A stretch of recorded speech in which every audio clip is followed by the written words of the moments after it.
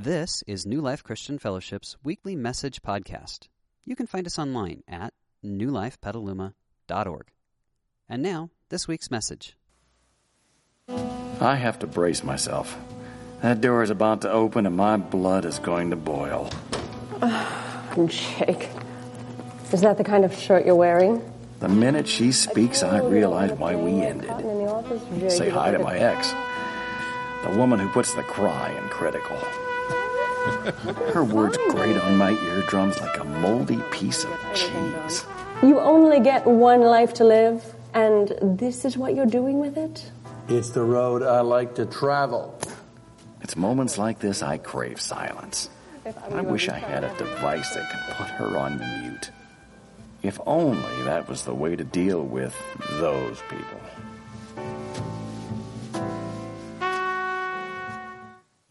Okay, that was funny, right? Well, it's funny if it's not you. That's the deal. Hey, good morning. Welcome.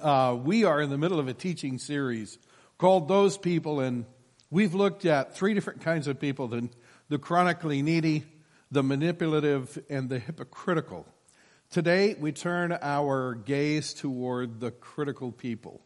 And we've noted that these are all extra grace required kind of people, and probably one of the more disturbing discoveries that we're making as we go along is that from time to time, we are those people, right? Yeah, and I want to tell you, I hope that your goal this morning is to learn how to live in such a way that you're not one of those people. We're not here to throw stones at those people, but what we are here to do is to learn how to have healthy answers for how we can relate to those people, because those are God's children too.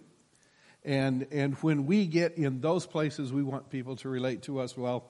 And so welcome to that journey. Every Sunday at New Life, we focus on some really important life skill. Because we are God's children, He has a life that He has created for us, that He would love for us to step fully into. And that's the reason that Jesus came. He said, I came that you might have life and have it to the full. And so every Sunday at New Life, we work on what that fullness of life that God has for us might look like. And we just sang some wonderful, wonderful prayers. You're a good, good Father. And He is. We're going to come back to that a little bit later.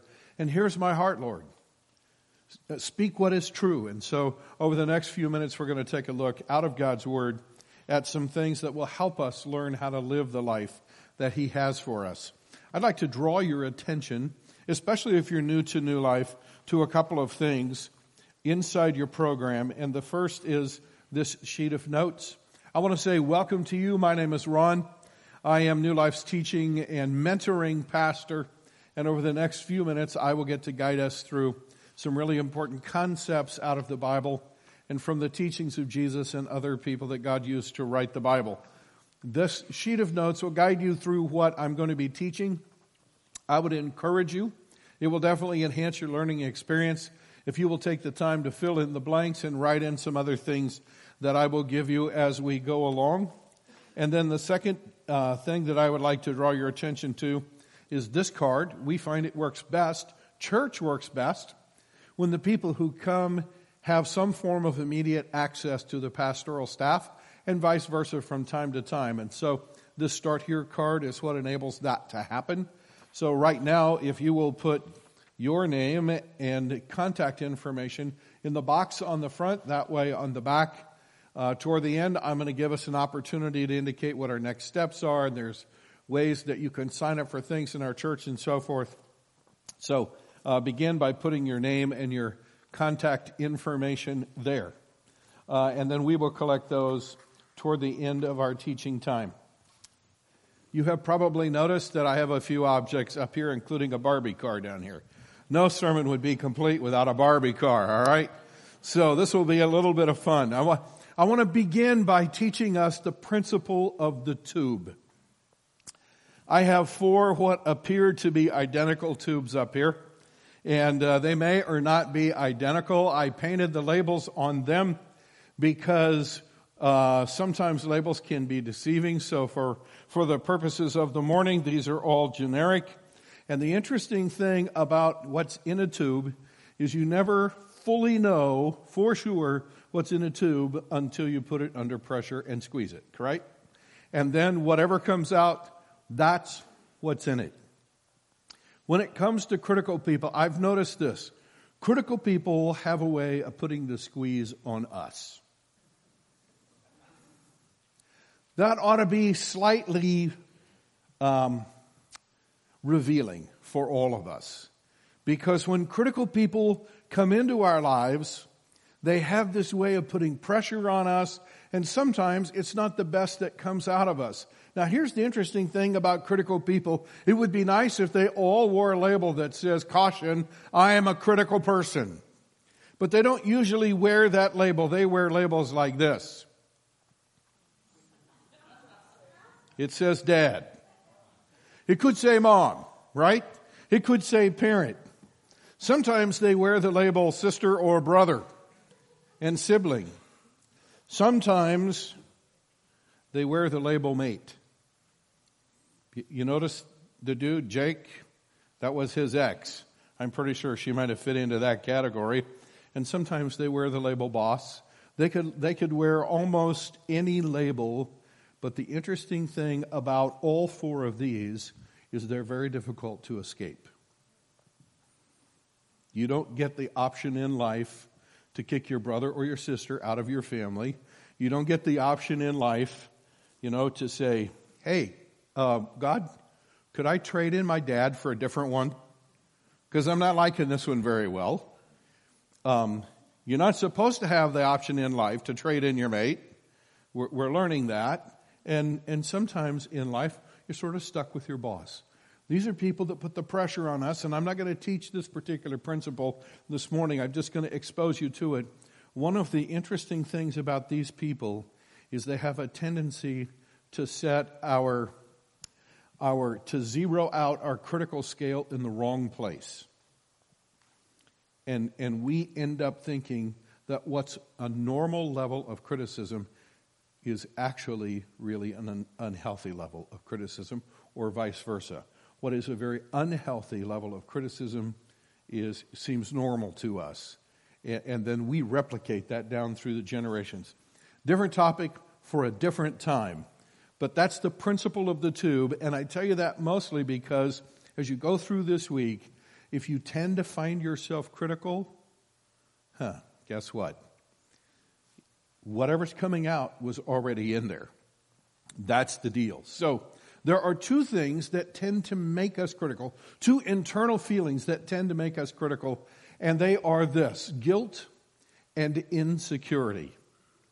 So when we tend to be critical, we'll come back to this in a little bit, but I want to point you to a passage in the Bible where you can see it. It's a story that most of us are familiar with, and probably all of us to some degree.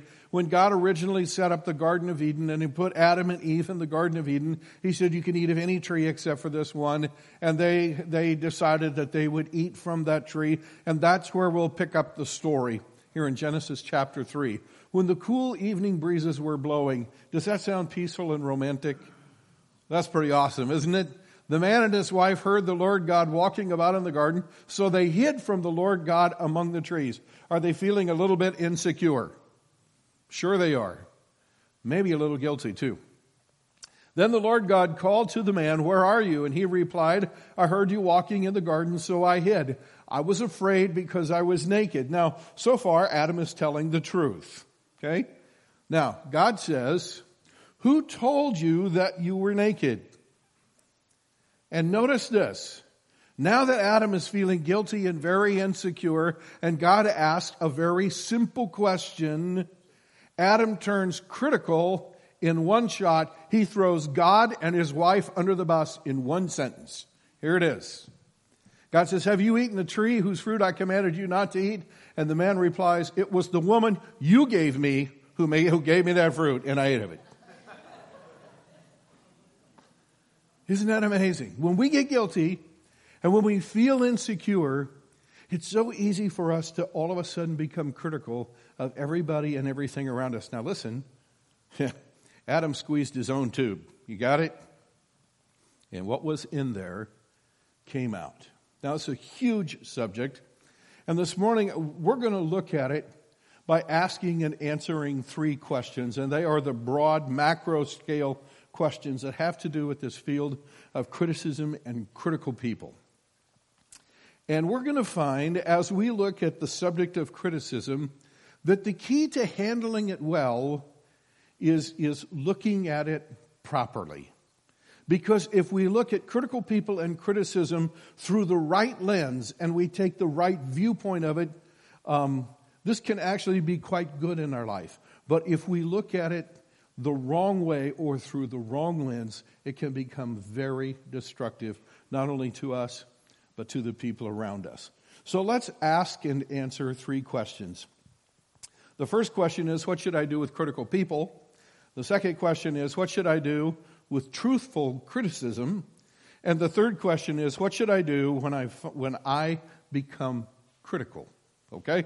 So, let's start with the first one. What should I do with critical people? Well, here's the answer. The answer is that I should look closely. And I brought along a magnifying glass just so that you will remember what it means. We use a magnifying glass to look at something closely. And the Bible lays this out for us. Let's take a look at a passage of Scripture. It's actually 4 different verses.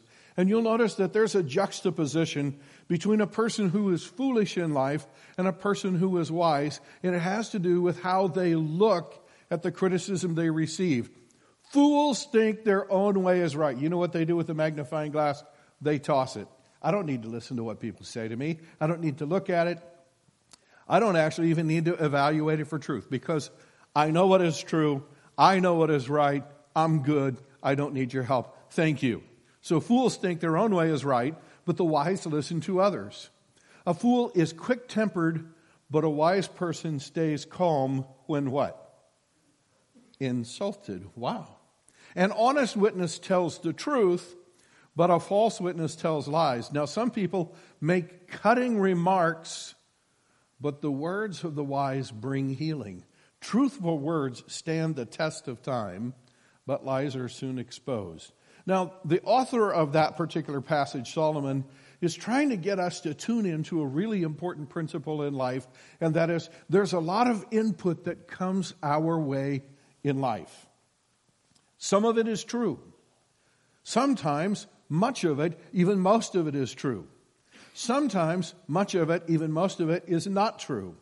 But one of the great challenges in life, in order to live successfully, is developing the ability to determine truth from error. Some of us have a natural tendency, I think maybe all of us do sometimes, to differentiate between truth and error as truth is what I like, error is what I don't.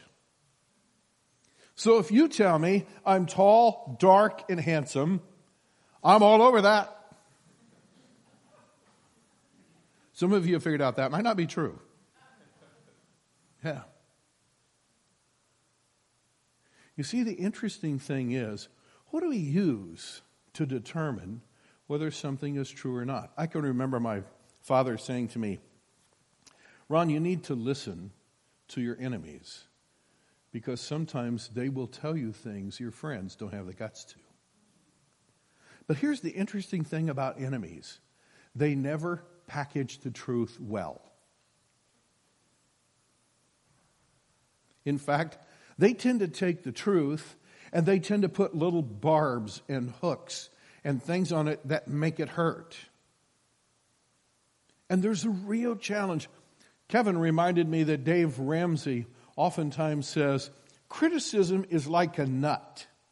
You have to work to crack the shell to get it open to actually get whatever is good that's on the inside of it. But if you take it at face value, if I were to hand you an almond and say, here, eat this, this is really good for you, but it was still in the shell, and you put the shell in your mouth and started munching, it would not be long before you handed it back to me and said, I don't know what you find in that, but I don't like that. Because you didn't actually get to the good part. And that's the way criticism is.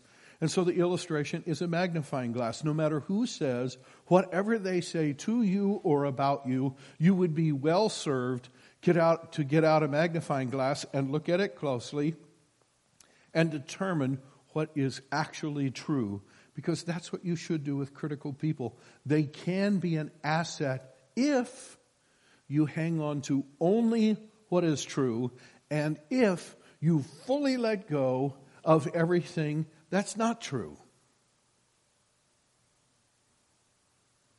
But if we're not emotionally healthy, here's what we tend to do.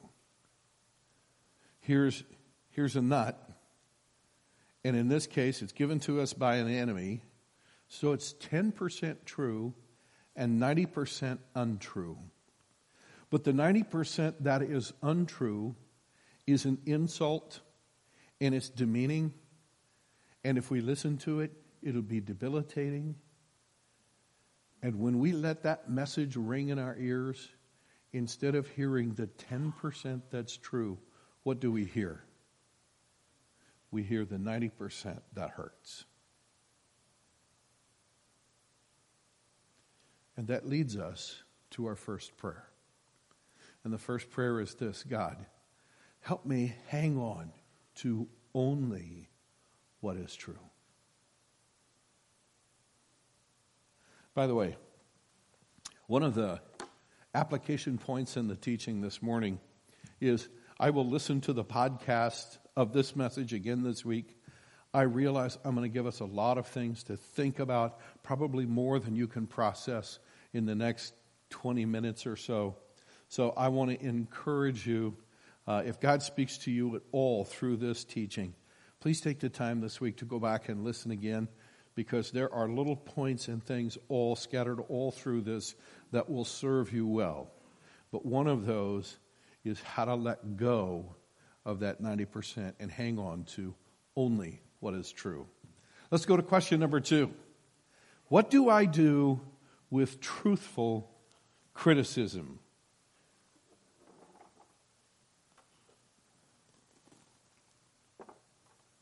Well, the answer is look ahead.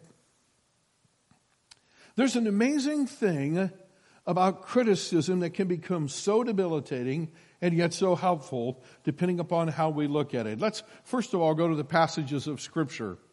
And Proverbs chapter 13, verse 18 says, if you ignore criticism, you will end up in poverty and disgrace.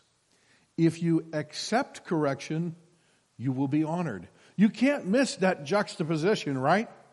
No one wants to end up in disgrace. Everyone wants to be honored. And the author here says one of the things that separates those who end up in disgrace from those who end up being honored is how they handle criticism. Actually, truthful criticism. There's a few more passages. Let's take a look at them. If you listen to correction, you will grow in understanding.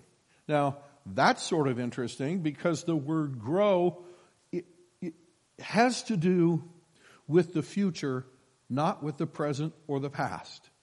Growth takes place over time, and you can't say, well, I'm going to grow in my past. No, you can only grow in the future. There's something very future-oriented about the concept of how we should look at criticism. Let's look at another passage as well. If you correct the wise, they, what's the next word? Will. Is that past, present, or future?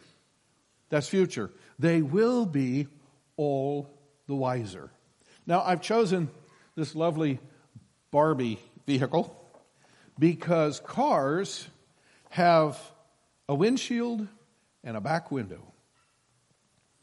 And the interesting thing about what we tend to do with criticism is we tend to define criticism in these terms. We tend to look through the back window, and when you take criticism and you look backwards with it, it always leads to regret. But when you take criticism and you look forward with it, it always leads to hope.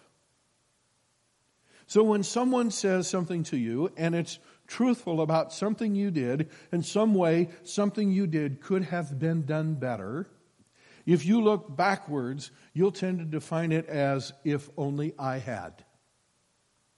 If you take that and you look forward with it, you will tend to define it in next time I will. I want to suggest that we trade the "if only I had" for "the next time I will." When we take criticism and look backwards with it, we tend to state it like this: I should have. But when we look forward with it, instead of saying I should have, we can say those words, I will.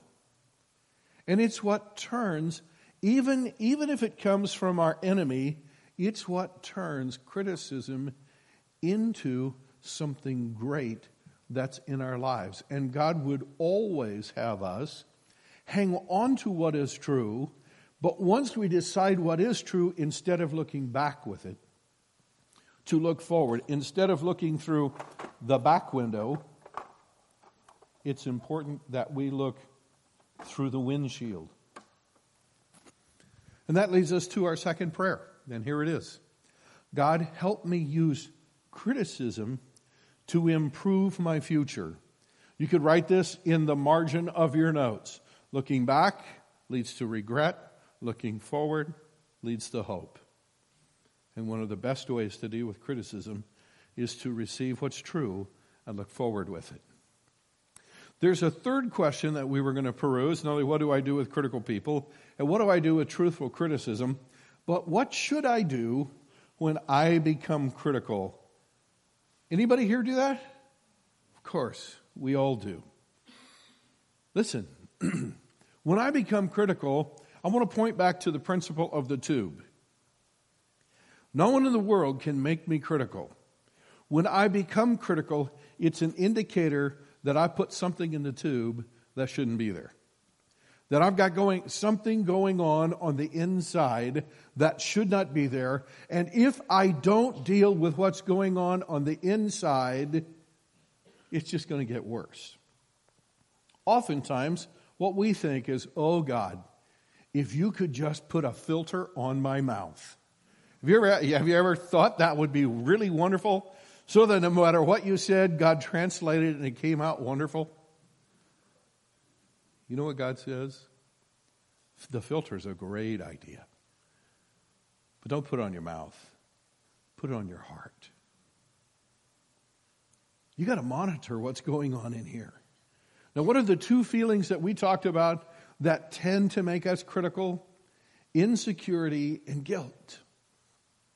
Let's take a look in the book of Daniel, and you'll see this principle in operation in Daniel chapter 6. Daniel soon proved himself. Now, Daniel was a Jew who had been taken captive to the city of Babylon, where he had risen through the ranks of the slaves to actually work in the palace of the king, probably as the head administrator, eventually, of the whole kingdom.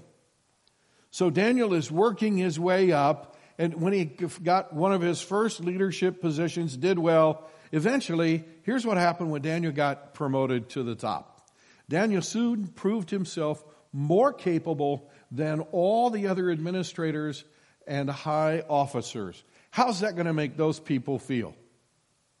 Well, didn't have to, but many of them chose to look at that with insecurity. Because of Daniel's great ability, the king made plans to place him over the entire empire. Then the other administrators and high officers began searching for some what? Fault. You know what that means? They were keenly aware of their own faults. Therefore, they had to go looking for some in Daniel. In the way that Daniel was handling government affairs. The rest of that story I won't get into. It has a very interesting finish. But as you can imagine, it ends well for Daniel and not so well for those other guys. Because that's always the way it is when I become critical, when we become critical. There's something going on the inside. Now, when these guys got jealous, and when they started to feel insecure, what should they have done? It would have been good for them to look at Daniel and say, how does he live his life?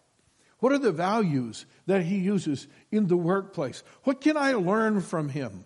How could he help me so that I could learn to live like he lives? But instead of dealing with that heart issue that was going on down in here, they just decided to deal with it a different way, and they turned and became very critical of him. I want to tell you, more often than any of us would like to admit, when we become critical of others, it is because we do not like ourselves. And we have something going on in here that we're not dealing with. And that's why the little prop I have for this is an X-ray. Because the idea is when I become critical of others, I should look in. Because there's something going on in here that's causing me to be critical of everyone out there. So if you can remember the magnifying glass, the Barbie car, and the X-ray, you'll have this whole message in a nutshell. Got that? Yeah. Because the key to handling criticism and critical people is all in how we look at it. Let me tell you one other key that comes from how we look. And that is, we sang a song a while ago that I cry all the way through every single time I sing that song. You're a good, good Father. Same God. What would cause one person to look at God and say, you're a good, good Father? And another person to look at God and say, what business do you have with my life? Well, oftentimes, it's how we choose to look at God. And sometimes we can look at God in a very distorted way. I've learned over the years of pastoring people that God gets blamed for a lot of things God has nothing to do with. And when we blame God for things he has nothing to do with, then we don't come away thinking he's a good, good Father. But the longer I have lived, the more I have realized that something we sang about and something we celebrated earlier in this service is the key turning point in all of human history. If you came last week I talked about a gap that's in every one of our lives. The gap between the person that we are and the person we know we should be. And how we tend to deal with that gap. But one of the things that I taught us is that God looked at us and said, I will get in your gap with you. And I will begin, first of all, to forgive that gap. And then to begin to close that gap. For all of us, here's the person we are today, sometimes critical, more critical than we should be. Here's the person we know we should be. We have a good, good Father who gets in that gap with us, who forgives us, but who also works to change us. And he gives us this wonderful promise / invitation. And I just wanted to read it to you. It comes from the lips of Jesus himself. Here's the promise and the invitation. Those who drink the water that I give will never be thirsty again. It becomes a fresh, bubbling spring within them, giving them eternal life. Taking just a minute to process that. Do you realize what Jesus is saying? Jesus is saying, I'm offering something, and it's something that you can take into you. And he uses the picture of water because water is not something, yes, you can pour it on you and it'll be refreshing. You can do all sorts of things with it. But when water truly becomes life-giving, you have to ingest it. You have to take it in. You have to take it all the way in. And Jesus said, you can hear about my message. You can study my life. You can read the stories that I teach. You can do all this stuff. You can pour all this stuff all over you, and you can actually live a little bit better and feel a little bit more refreshed. But Jesus said, if you will take what I really offer you, which is myself, and you will take it into your soul, then Jesus says, here's what happens. I make your soul this fountain of life. And the more we live in that space, the less critical we are of ourselves and of others. and the more grace we have to extend to those around us, because it's very difficult to give grace unless you have received it. And the greatest giver of grace is the one who made that invitation. So for those of us who are just checking out Jesus, if you can't point to a time in your life where you made the decision, today I choose to take Jesus into my heart, and I choose to trust him to forgive me of my sins, and I choose to follow him with the rest of my life, I want to tell you one of the greatest reasons you should do that is because you will never get that anywhere else. And today is the best time to do that. This morning, you can do that. I'm going to pray a prayer in a minute. You can pray that prayer, and it will get you started on that journey. It's not a magical prayer. It's not something that you can just memorize and say over and over again, but it's a prayer that indicates a decision in your heart, and the decision is a decision of faith. For the rest of us who have already made that decision, this morning would be a great time to say, I may have some work to do in my life in this area of being critical. And therefore, one of the things that I should do is I should listen to the podcast again this week. And for some of us, as we've listened to this message, or as we listen to it later on this week through the podcast, a person's face is going to pop up on the screen of our mind. Now, it's really easy for these to pop up. Have you noticed that? Because the problem is with them, okay? But occasionally, and for some of us, a person's face is going to pop up on the screen of our mind, and it's going to be somebody we've been overly critical of. It might be one of our children, might be a sibling. It might be our husband or our wife. Might be a coworker. Might be our boss. And we know that what we need to do is go and apologize and make that right. I want to encourage us to do that. There is freedom on the other side of apology. A wonderful freedom. So whatever it is, I'm going to pray, lead us in this moment of decision. You make that decision, indicate it on the backside of your Connect card so I can pray with you this week. If you make the decision to become a Christian today, that first time decision, I want to put some resources in your hands to help you get started in the right direction. Let's pray. Father, I bless you for my friends this morning who sit right here at a turning point in life. For some of us, there's already a person's face that's popped up. God, here's our promise to you. We'll go search that person out, and we will personally apologize, and we will ask to be forgiven. Because, God, we want to be people who are not critical. We don't want to be the person who brings people down. We want to be that person that builds them up. So, God, would you give us the grace and the ability to fix whatever damage we have done? For some of us, God, we need to go back and listen to this. Even as we listen to it a second time, would you bring things into our life? Would you bring things up on the screen of our mind that we might have missed the first time? Because they would be very helpful for us.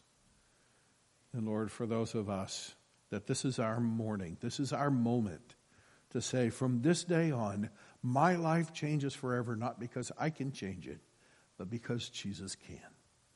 Would you give us grace to step into that decision? Friend, if you're ready to make that decision, here's the prayer. Lord Jesus, thank you for not being critical of me and my faults. Thank you for paying the penalty for my sins by dying on a cross for me. Today, I ask for your forgiveness, and I choose to follow you with the rest of my life. I pray it in your name. We hope you enjoyed this week's message. You can find more information about New Life, including contact information, at newlifepetaluma.org. Thanks for listening.